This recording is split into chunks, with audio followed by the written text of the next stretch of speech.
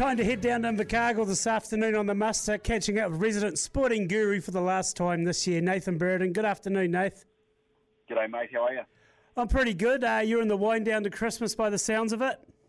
Yeah, just cruising towards the finish line at this stage of the year. But, love a bit more of this weather, eh? It's a great way to finish off 2022. It's been an interesting old year. Just sums up the year, really. Now, we look at the year from a southern perspective and what's gone on. It's definitely been a biggie. Yeah, it has. When I was doing a bit of research and sort of looking back, and I think it's easy to forget, the impact that COVID was having on all of our competitions through that first half of the year. We had our senior club rugby competition was postponed by a couple of weeks because of COVID. That's right.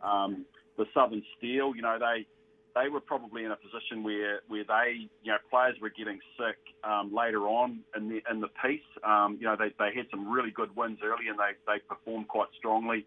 The Auckland teams were getting hammered with COVID, and we were picking up points, but then they were starting to hit their straps, and we were getting sick towards the back end of the season. So that was very disruptive.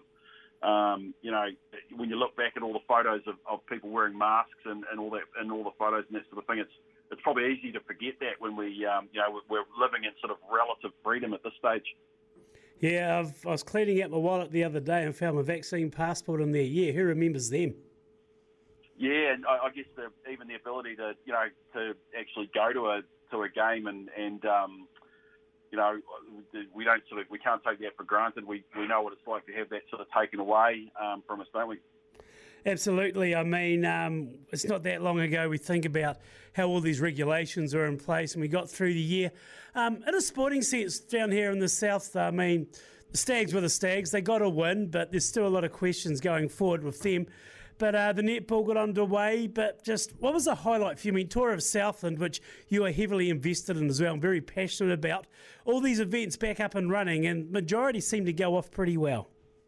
Yeah, I mean, it was despite everything that happened, it was still a massive year for Southland sport. When I look across the likes of an Ethan de Groot, a guy who was sort of sent packing after Super Rugby, told to get his fitness levels up, and whether that was the right call or not, questionable. But gee, he certainly answered that challenge and ended up, by the end of the year, he's part of what is a very strong All Black front row, which just has massive potential for the future. And he's just such a great Southlander, isn't he? But and in speaking of great Southlanders, we've got a sort of a Wellington-based long distance runner, Hannah Miller. She picked up 4 New Zealand titles, 10K, 10,000 metres, half marathon. She's just been, in the last couple of days, named in the New Zealand cross-country team for the World Championships as well. So, Corbin Strong, fantastic on the bike, on the track and road, Commonwealth Games gold medalist. That's right, yeah. Tom Sexton in the same boat, Commonwealth Games gold medalist. We had 9 athletes at the Commonwealth Games, another 5 officials, 6 medals, of which 2 were gold. I think if we were a country, we would have placed about 14th on the medal table. So, and that's before we even get into the Josh Burnett, which was obviously one of the great stories of the year, and probably in any other year would have been the great story. The first Southlander to win the Tour of Southland in 28 years. But I just can't go past the 2 Amy's, Amy Rule and Amy Duplessis. Obviously, key members of that Black Ferns team, taking out a world title under Wayne Smith, and so that's my number one highlight for the year.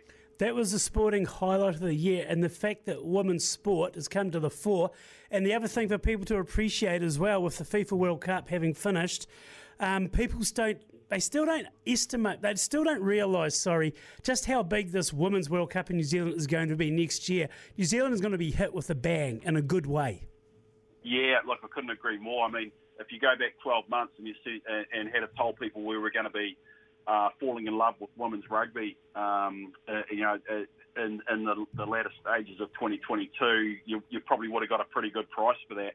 And so now, that we've got a Women's Football World Cup arriving on our doorstep as well. It's going to be pretty epic, and let's not take that for granted. Yeah, and we'll go back to Ethan de Groot as well. Telling Luke had him on the program the other morning, and Ethan made the call that there's a lot of couching experts when it comes to the coach, which was interesting and gives you an idea into the All Blacks actually backing the coach. You hear about the ABs backing and Foster being in there.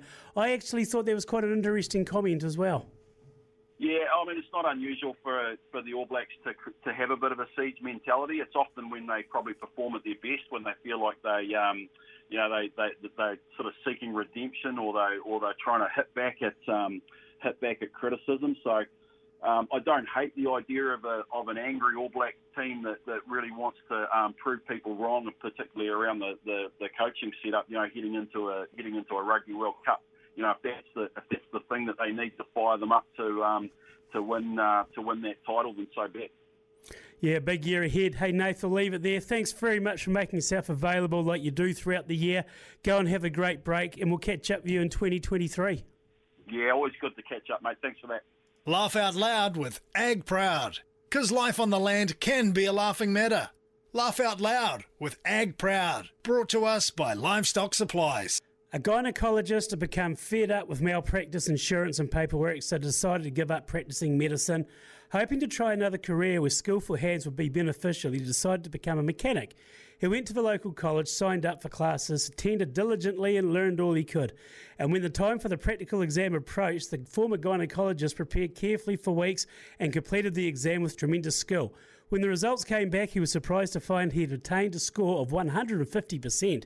Fearing an error, he called the instructor saying, "I don't want to appear ungrateful for such a grade, but how did I get this? Was there an error?"